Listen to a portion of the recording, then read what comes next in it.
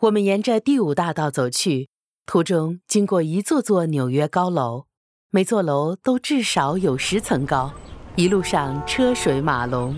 中央公园在我们的左侧，我们不时能听到路人谈话的声音，上方的茂密枝叶里也传来阵阵鸟鸣。当我们穿过第87街时，只见前方有一座明亮象牙灰色的曲线造型瞬间从周围的直线建筑中脱颖而出，树木和高楼遮蔽了我们一部分的视野。不过当我们来到第88街附近，这座壮观的圆形混凝土建筑已然显露无遗，这就是古根海姆美术馆。古根海姆美术馆占据着第五大道在第88街和第89街之间的整个路段，我们能感受到这座建筑真正属于这个地方，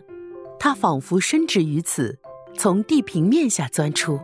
这是一座不对称式的建筑，在这路段的南侧是个硕大的圆形造型，就像一块倒立的4层塔形蛋糕，每个圆环的直径逐着向上的楼层递增，每层的基底都有内削的锐角，为层与层之间留出间隙，于是每层楼都呈现出一种漂浮感。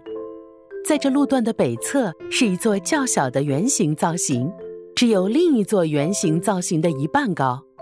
这个结构营造出的整体观感很像一个航空控制中心，带有深色直棂的半月形窗户环绕一层楼，该层和顶层之间又加入一块直角造型，顶层也设有全面环绕的窗户。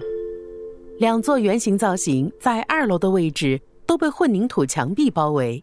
看起来仿佛放置于一个深嵌悬浮的架子之上。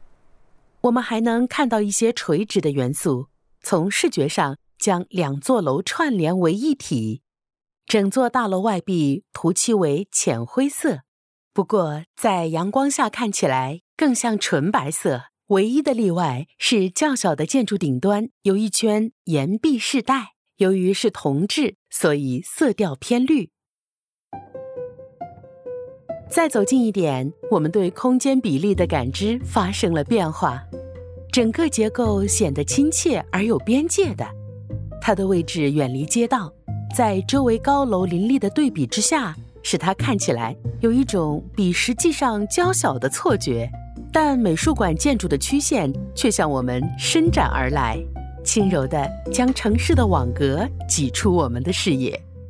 往上看，只见明亮的表面朝着第五大道突出，湖面表层并非完全光滑，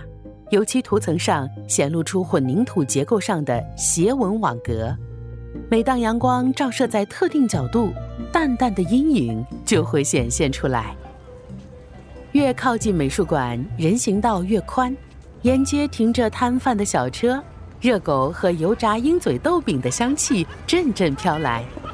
人行道的尽头是一道高度极稀的墙壁，在美术馆和街道之间营造了一片缓冲带。许多深底盆栽嵌入这段街区，形成一片景观花园，同时展露出一道斜坡，通往一扇低于街道地平线的边门。一年四季都会有人在这些墙边休憩，沐浴阳光，享用街边摊贩那里买来的小吃，或旁观熙熙攘攘的纽约人和外来游客。当我们靠近美术馆的正门，这些墙壁引导我们来到悬垂楼层的阴影之下。